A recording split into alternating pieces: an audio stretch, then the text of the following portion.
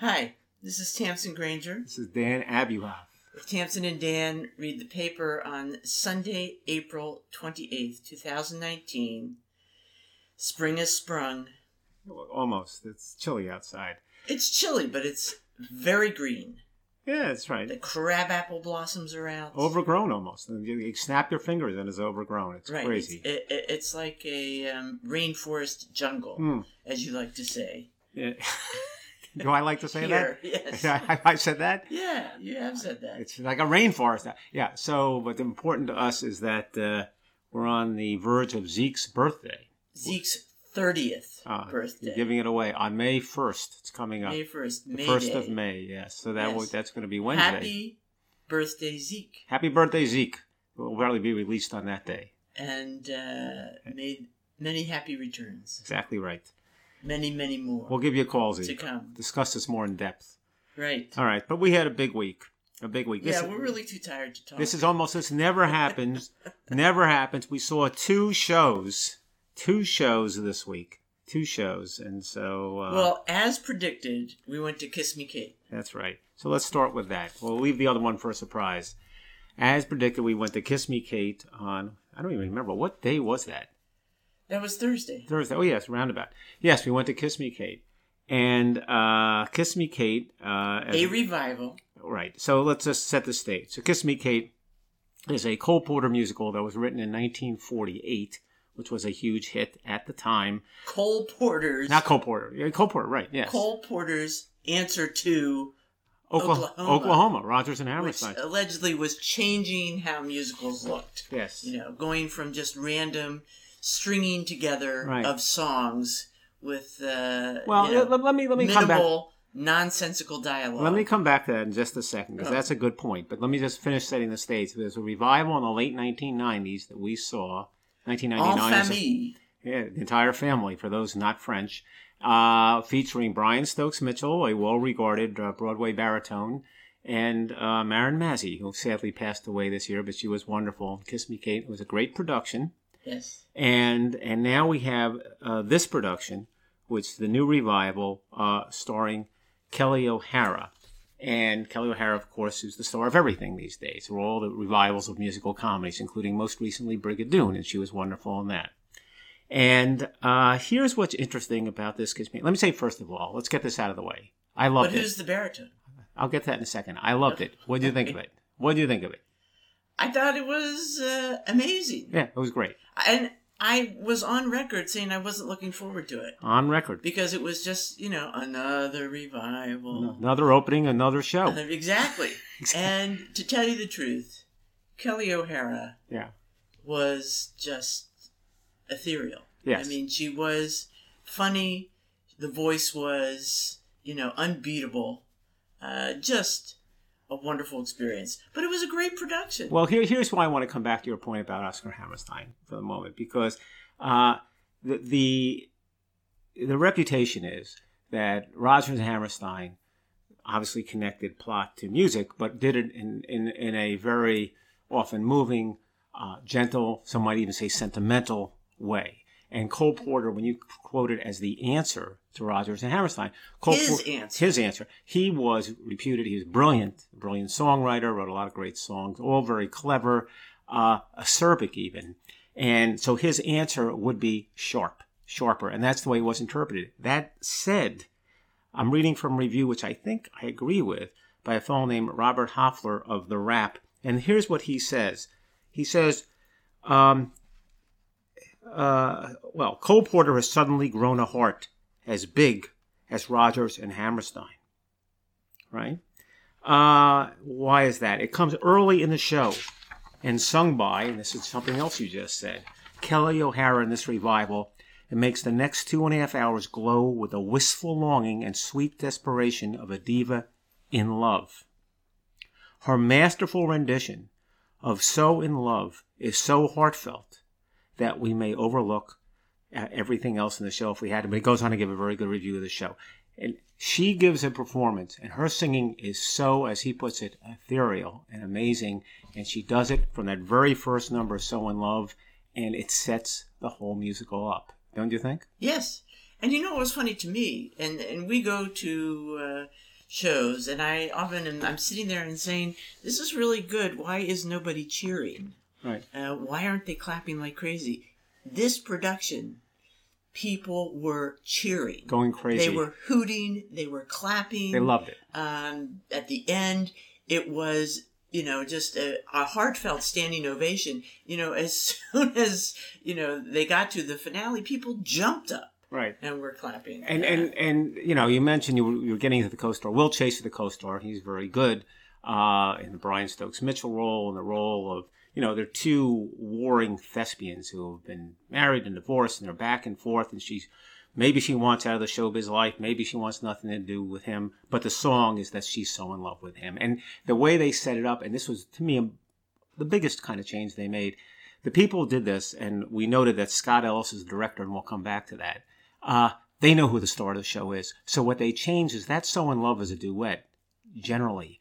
Here, they sang half the song together. Will Chase left the stage. She thought about it a minute, and she sings the final bit herself.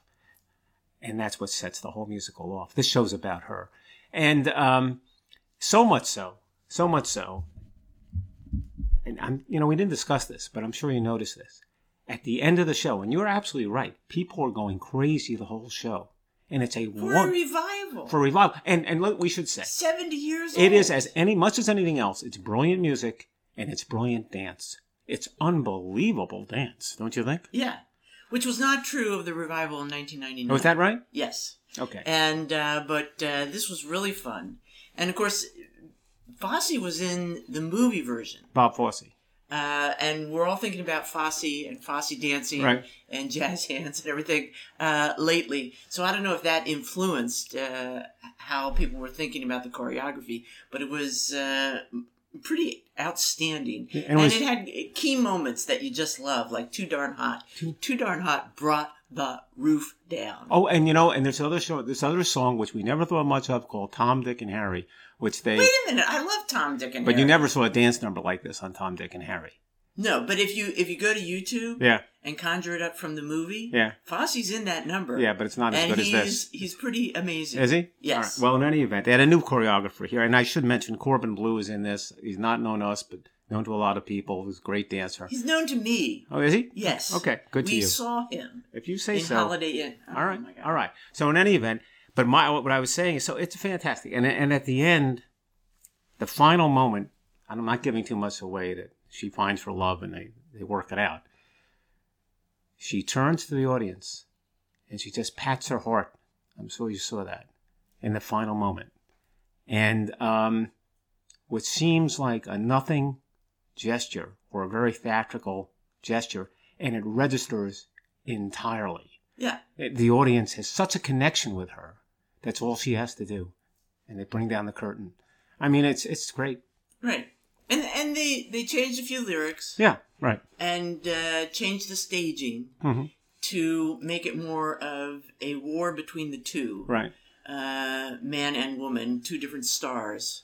Rather than just the taming of the shrew. Rather than wrangling a wife into submission. It was more like, she was impossible. She was mean. She was annoying. It's finding the humanity of her. Right. And not the subjugation of her. And at the end, when she does sing that line, I am ashamed that people are so simple. Right. Instead of women. They changed that. But to me, what the show is about, at least what the show is about now, and maybe it's about her choosing between her career and everything else. She has the opportunity to enter into a more conventional marriage, which has a lot of obvious advantages. And she's saying, it makes a lot of sense, but I can't do it. I can't do it. She's too married to the theater. She's too married to the theatrical performance. I don't think that's all of it. I think not all of it. She's in love with him. Kind of waking up to a reality of love. Yeah. That was not the sort of hallmark card she had in mind. Okay, fair enough. So anyway, that was great. Great. That's a surprisingly great. I was shocked. I was not looking forward to it, and I was so if you get a chance, completely won go over. To that. But then the impulsive half of the pair. Here's the deal. All right. I get up Thursday morning. Right. Early, we should say. Well, we always get up at 5:03. Yeah. And after the initial workout, I'm flying through the paper, and there's a review of Tootsie, which I am also on record as saying I could care less about seeing. Right. And it was a fantastic review. Right. And even though I've been burned by a lot of fantastic reviews in the past couple of years, I immediately got on the computer and bought 4 tickets. There you go. There you go. And 4 tickets for this week, for last night, Saturday night. Right. And then you called your husband. You said, Guess what? We're going to Tootsie. You were underwhelmed. I think what you said to me was, you're going to be mad at me.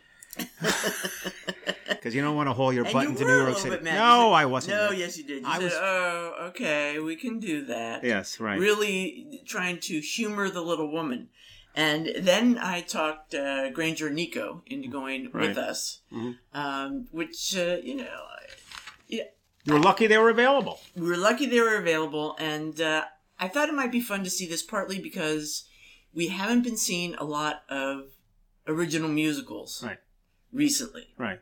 And we've been interested in seeing some of them. We haven't quite, done it. Right. And so we seized the opportunity. I wanted to get out of town here in Pennsylvania because it's Shadfest. The place is going crazy. Which is wonderful for the area. It brings in lots of business, but it is kind of overwhelming if you're not Shadfesting it. So, Shadfest.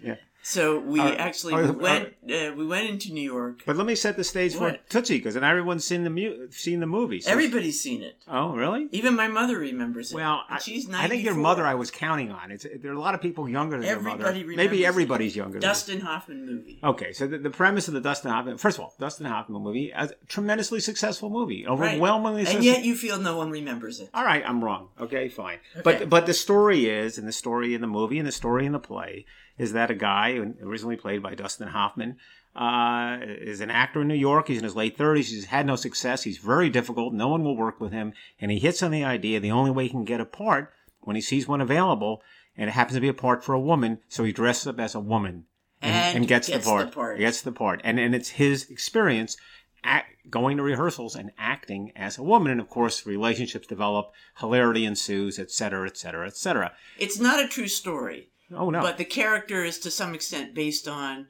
Dustin Hoffman's own difficulty. Yeah, right.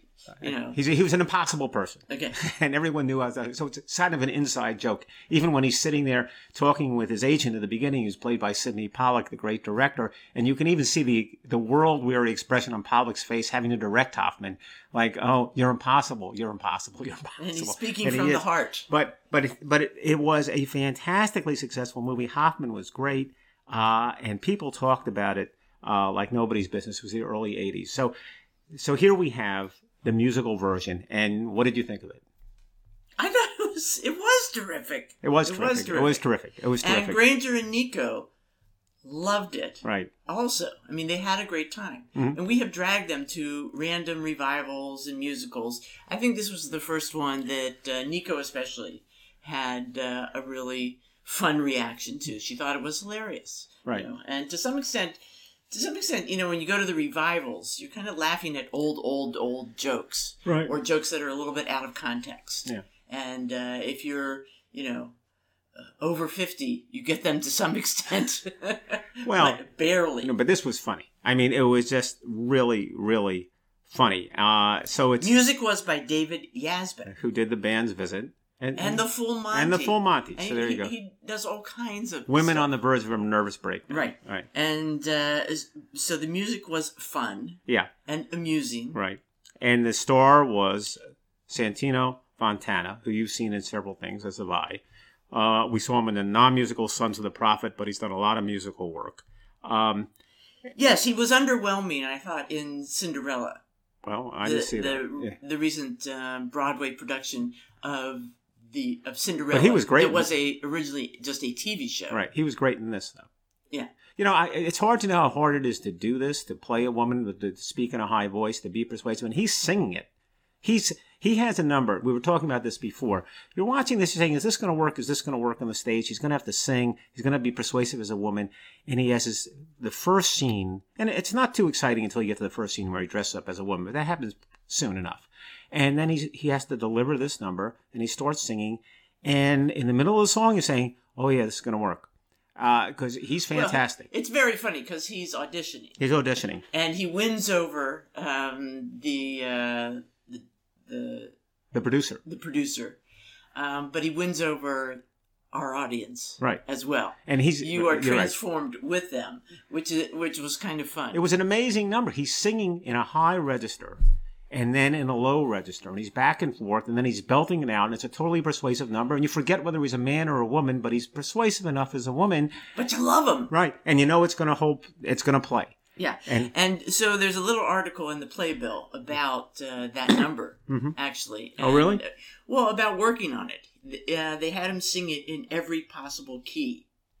And then they listened to is that right? Is that right? Trying to figure out where to sing that, and how exactly to place it. So, it's beautifully crafted in that sense. Now, I got to admit, choreography, Yeah. If you want choreography, you got to go back to Kiss Me Kate. Yes. But this is also directed by Scott Ellis. The same director of both things. This guy's running back and forth to two shows. We should mention the other people in it. It's Lily Cooper plays the love interest, the woman that Santino Fantina is very interested in, who's a star of this musical that they're both in, that he's cast in.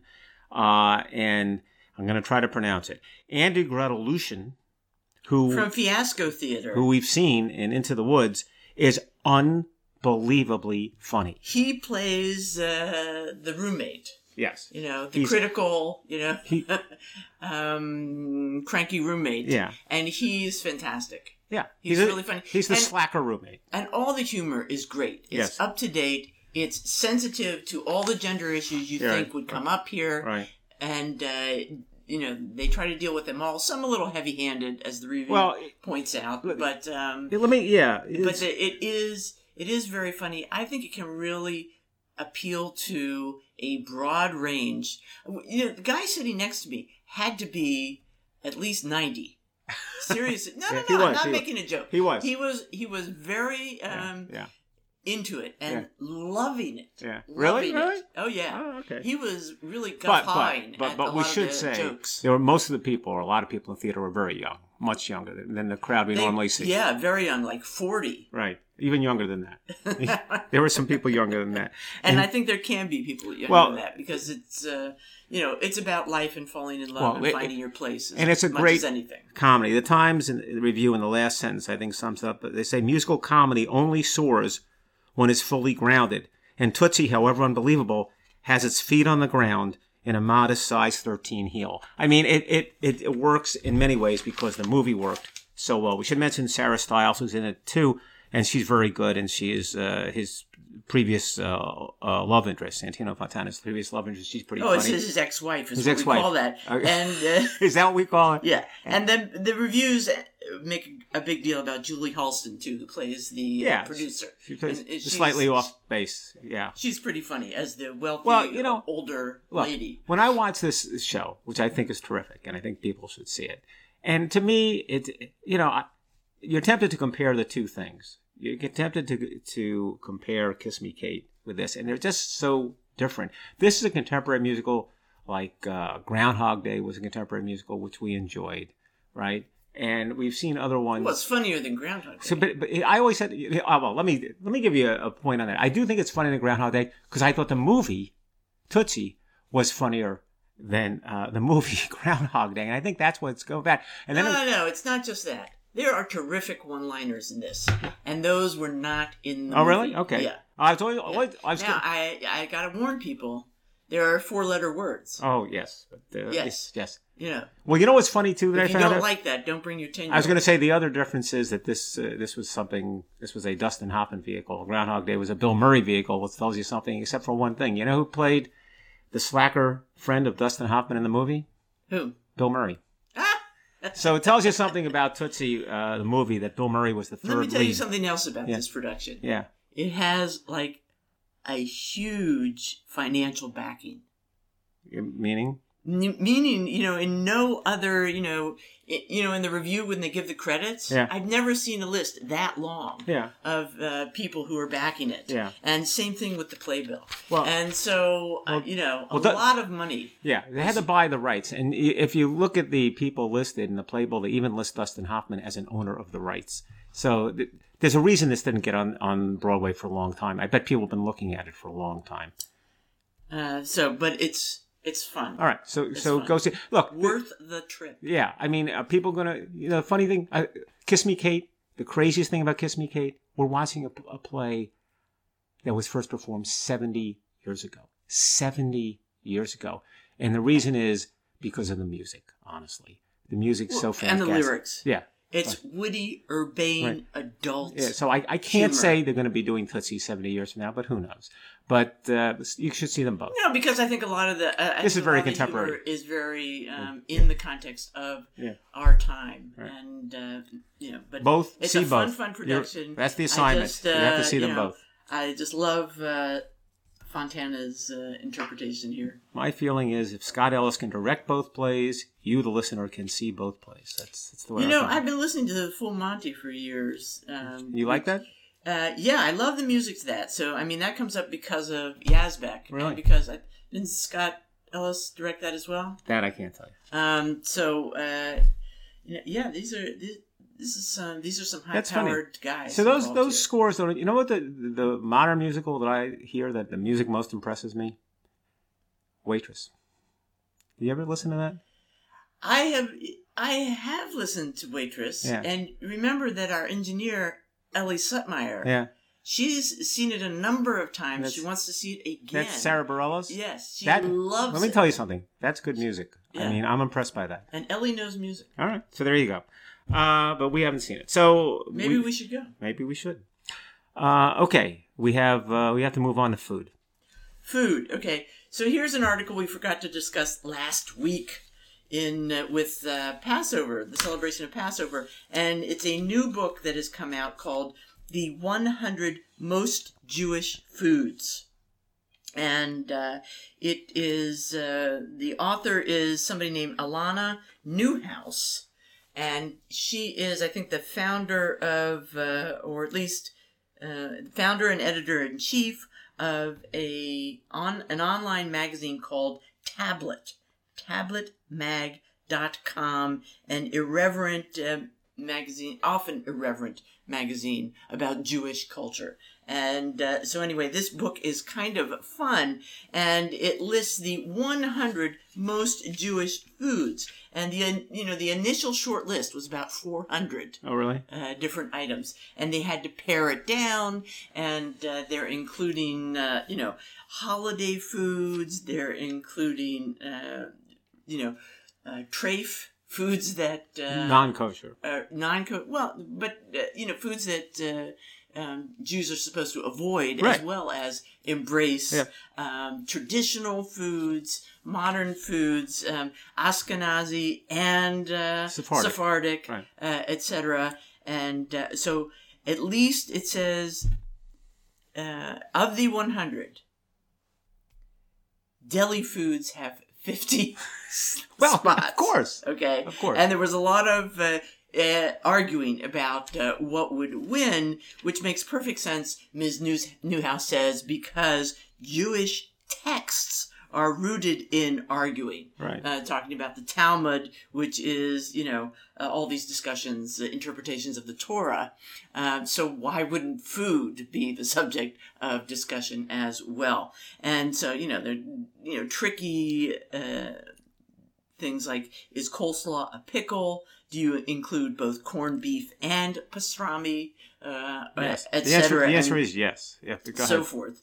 And, it's really and they have some celebrity contributions about various foods, including Eric Ripert talking about gefilte fish, which I guess makes some sense. And Amanda Hesser and Meryl Stubbs, self-declared WASPs and founders of the website Food 52, who suffer from, it says, brisket envy. And they bring up that, in general, wasps have kind of dry, unremarkable roast beef with their holiday meals, as opposed to... What's the line they have there? I thought they had a good line. Wasps love their unforgiving meats just as they love stony silences at the table. There you go. Okay. That sums it up for me. Okay, so some other things you would expect. Contributions of the sacred foods of the Ashkenazi Jews: bialys, lox, seltzer, cheesecake, okay, and also Chinese food. Right. Okay. They said about Chinese food was kind of interesting. They said Jews probably got into Chinese food because they were on the Lower East Side or something like that. Yeah, and Italian food, Polish food would be less appealing because of the pork, right, sausage, and meats, etc. But the Chinese food was less self-evidently treif. What was treif? But yes, you're right. It was treif, but less obviously. Less obviously treif. And so, of course, that's always the big joke. Right. That on Christmas, the Jews are out at the Chinese restaurants. Okay. Also, Hydrox. Yeah, that was news to me. And they said apparently Hydrox are kosher and Oreos are not. Because Oreos actually used to have a little bit of lard in them. Which is why you had more of the white creamy filling, apparently. All right. And then, let's see, what do they say there's some other funny ones here, including Sweet and Low. Yes, you told me that. Invented by a Jew. Of course. Okay. And, father and son team, who invented it in the 50s. And it's just kind of funny. Ms. Newhouse remarks, people would eat meals of brisket and kugel and cheesecake, but they'd replace the half teaspoon of sugar in their coffee with Sweet and Low. Yes. And that people have memories of, their mothers with the little pig packets in their pocketbooks, ready for any situation if the restaurant didn't have it. So it's just kind of a fun list of I like the headline. The headline is, what are they, chopped liver? Which is pretty much the right headline for 100 most Jewish foods. I mean, look, most of those are Ashkenazi, but I would expect that. And I did go to the website, tabletmag.com, and it's fun and informative about all kinds of things, food, holidays, even about, the news. All right. So. Good. So you had something about memory, I think. Really? Did I? Yes. Because I can't quite remember. Oh! That's very good, Tamsin. That's clever. Using the right techniques can improve memory. This is an article from the New York Times by Adam Grant. And it starts out, the idea is, how does memory work? Is it something you can learn or you're just born with? And he decides you actually can learn it. And at some point recently, Gallup partnered with Allied Breweries to create the 100 Club, offering cash and recognition to any bartender who could memorize 100 names and matching drinks. Although the biggest bonus would go to any bartender who hit 500, the organizers were skeptical that anyone would make it. Yet a few years later, a British bartender named Janice blew them away by memorizing the names and drinks of 3,000 customers. Well, look, I mean, they make the point that one of the things that distinguishes a bartender is his memory for people, and then they add, and even for their drinks. And when we raised this with our bartender at Diana's, Armand, he said, yeah, particularly the drinks. And we said, well, what do you mean by that? He says, sometimes I can't remember a person's name or customer's name, but I remember the drink. So if someone gets me in a conversation and they say, do you know, remember so-and-so, Henry, whatever, I don't, doesn't register, but someone says, Dewar's White Label on the rocks. And I go, oh yeah, Dewar's White Label, I remember him. Slightly baldy. Well, whatever, but that's a funny way to remember somebody. Well, and so anyway, the article goes on to say how you can actually improve your memory. And, the point is everybody has a great memory for something. There's something that your brain seizes on. The thing about the bartenders is that they get a chance to memorize it and test themselves on it again and again and again. But also, and that's part of the secret. Not just retest them, but use it, apply it. One of the things they talk about, and they say one of the ways to memorize things is to explain it or put it in some kind of use or quiz yourself. And so think about what Armand's saying. He's remembering the drink because when he sees the person, he has to make the drink. Right. And then he makes the drink, and that reinforces the memory. And I think it helps if they're big drinkers. Because can I have another? Exactly. And then he does it again. Exactly. This is why no one. And it reinforces it. Okay, so here's how to work on your memory. This is why no one remembers us there. Right. We don't drink enough. Go ahead. All right. Armand always remembers our drinks. All right. Number one. Here's some. Wait a minute. It says basically, ditch the bad study habits you learned in school. Yeah. Okay. First, say goodbye to all-nighters of cramming. In a series of experiments, students listened to stories and then took a test of how much information they remembered an hour later. Their recall spiked by 10 to 30% if they had been randomly assigned to sit and do nothing in a dark, quiet room for a few minutes right after hearing the story. Okay? Right. It says your mind needs to rest. Okay. All right? So you need to be able to, absorb a bunch of information and then rest. Let your mind digest it. Okay? This is especially true for people with memory difficulties. When the same experiment was done with patients who had suffered strokes and other neurological injuries, resting improved their recall to 79% from 7%. Okay? Mm-hmm. So it's a little bit counterintuitive. You just shut down and let it marinate. Okay? Second, don't bother with rereading or highlighting. Mm-hmm. Try something active. Quiz yourself. I know you love that, yes. But I think that's absolutely true. Yeah. I think you're often reading this stuff and you say, yeah, I got it. It's not until you actually have to put it to use that you know if you've got it. And once you do that, it kind of solidifies it in your brain as well. Third, similar thing, tell somebody. Mm-hmm. When you have to explain it to somebody... That's the only way, in my mind, if you understand something, if you can explain it. And if you understand it, you memorize it. So. Right. Once you have tried to articulate it, put it into words, then you know. So those are some tips. Okay. Okay? You got it? And Let's go to a dark room and see. All right. So Henry Block died this week. Henry Block of H&R Block. So everyone's heard of H&R Block, the tax preparers.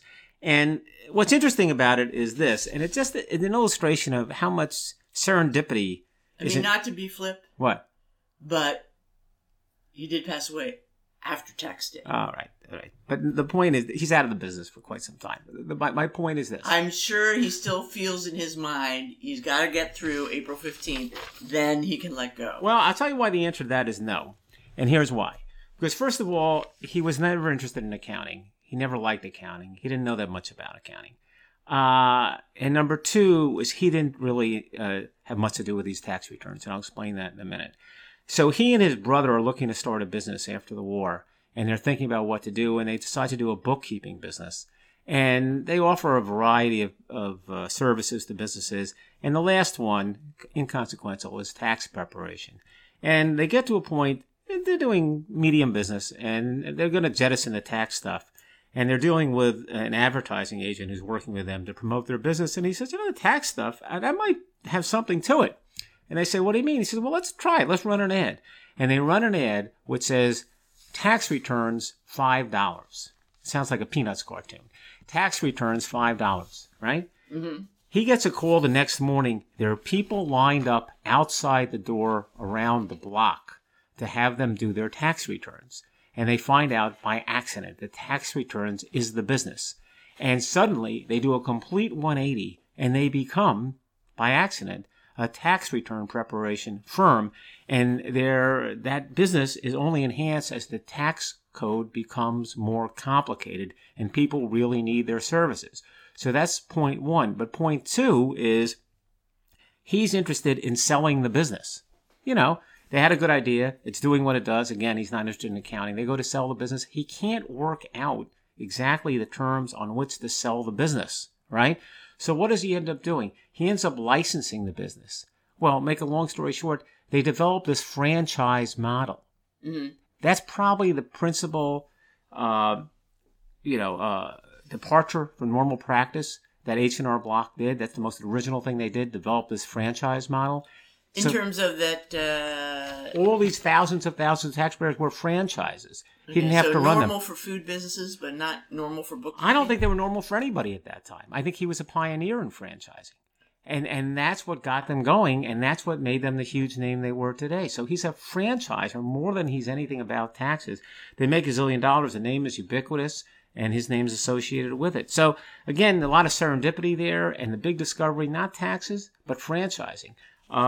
And turned out to be an amazing business. Okay. You had the book report. Book report. Well, several things about books. All right. Yes. One in the first section of the Times today was a scandalous discussion of a theft of rare books. Yeah. Theft of rare books in Pittsburgh, right. PA. It turns out at the Carnegie Library, that is the public library system of Pittsburgh, Pennsylvania, the rare book, I think it's called the Oliver Room, had an archivist for 30 years, Gregory Pryor. And turns out he was walking off with rare books for 30 years and selling them to a man down the street, a rare bookseller and appraiser, John Schulman. And so Pryor is the only archivist at the Oliver Room. Yeah, you like to think you can trust that guy. And so he just, he's not even hiding the books. He's not even really smuggling. He's just walking out with the books, walking down the street, being paid up front by Schulman, and then Schulman is selling the books around the world. They find a rare, the Geneva Bible. It was a Bible translated into English by, pilgrims who had left and run away to Geneva during, the Mary Stuart times when it was not good to be a Protestant in England. And anyway, it's a very rare book. Yeah.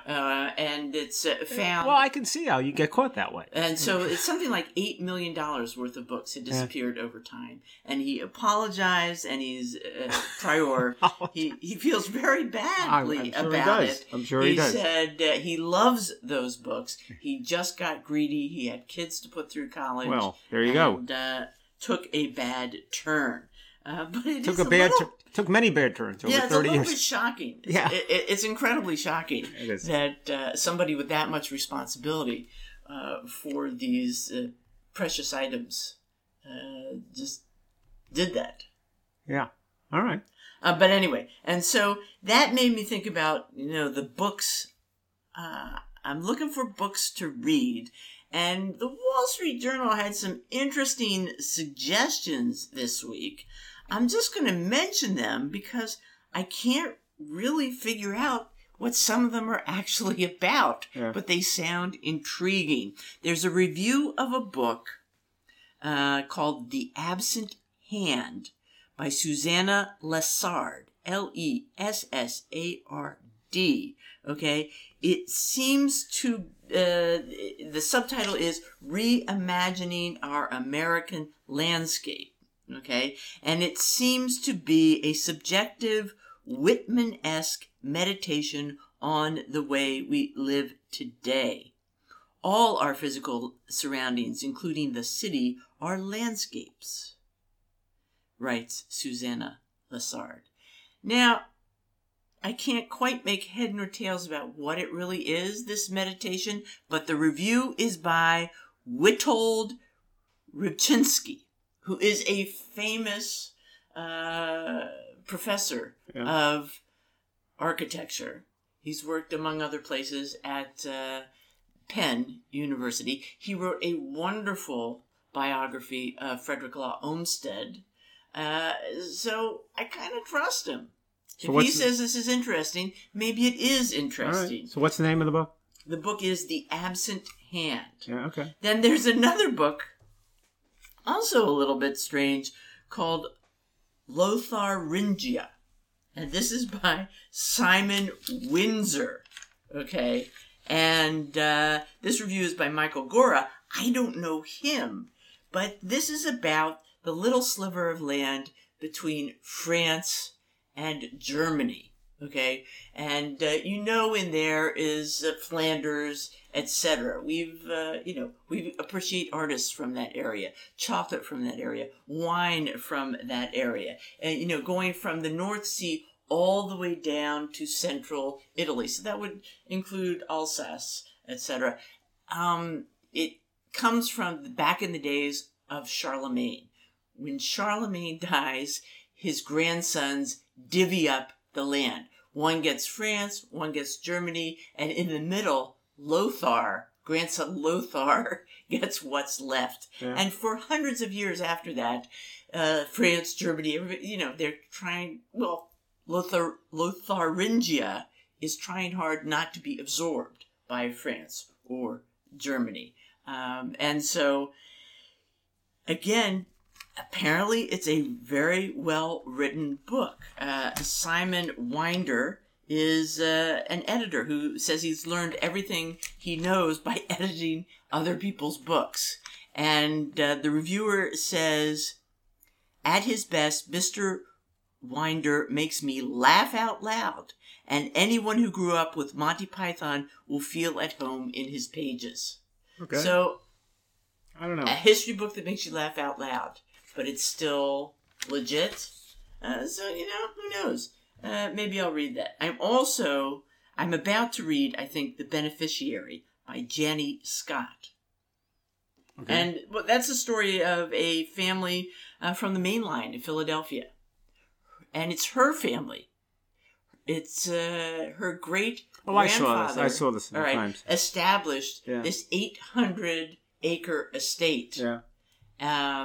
Which they all grew up on. It has all these different houses. So it's the story of her family. Some of it includes the journals written by her father. Her grandmother, they say, was probably the model for the Katharine Hepburn character in Philadelphia Story. Yeah. Okay. So it sounds like an interesting family. Sounds like a pretty good read. So there you have it. Absent Hand, Lotharingia, and The Beneficiary. Okay.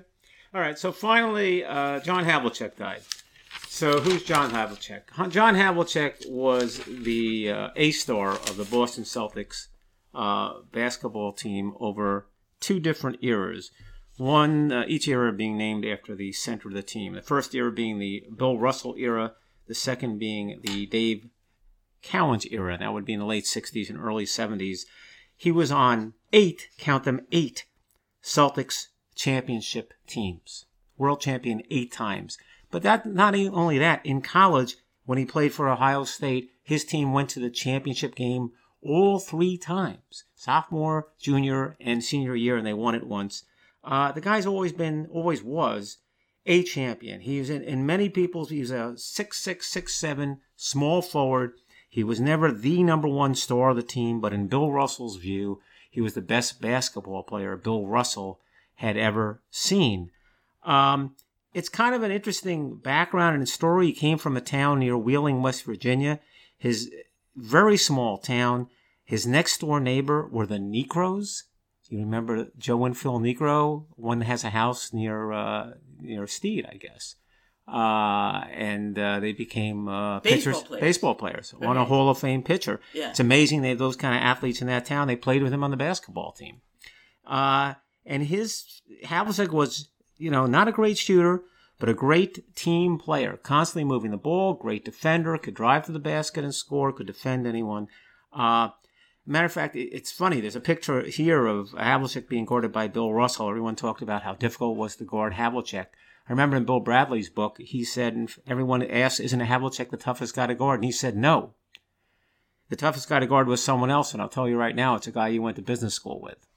According to Bill Bradley, the toughest man to guard was Jim McMillan, who played for Columbia and you went to business school with. But in any event, Havlicek was just a fantastic player. And so much so that, some people were struck by the fact that he died. And there's a pantheon of Boston Celtics players, and that we were the most successful basketball team. That pantheon is Bob Cousy and Larry Bird and Bill Russell and John Havlicek. So it's kind of a big deal. But the question that comes up is a question that was put to Havlicek when he was older. And they said, how do you think you do today? Because the game has changed, perhaps it's more athletic and so on. And he says, I certainly think we could compete given the same latitude as the modern players. In other words, being that the referees don't call anything like traveling or anything like that.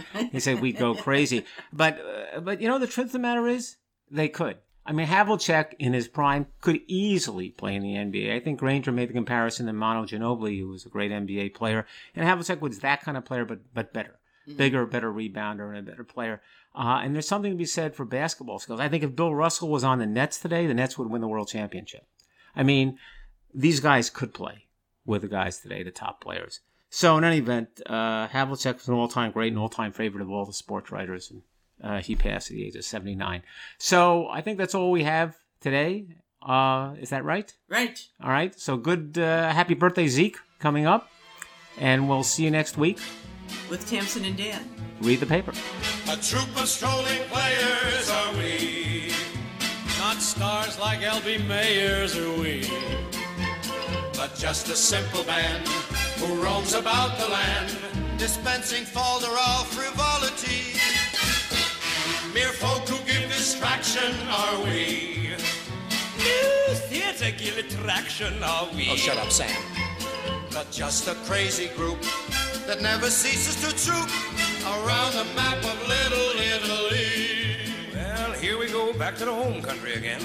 We open in Venice, we next play Verona, then on to Cremona. Lots of laughs in Cremona, hey boy. Our next jump in Parma, that dopey-mopey menace. Then Mantua, then Padua, then we open again. Where?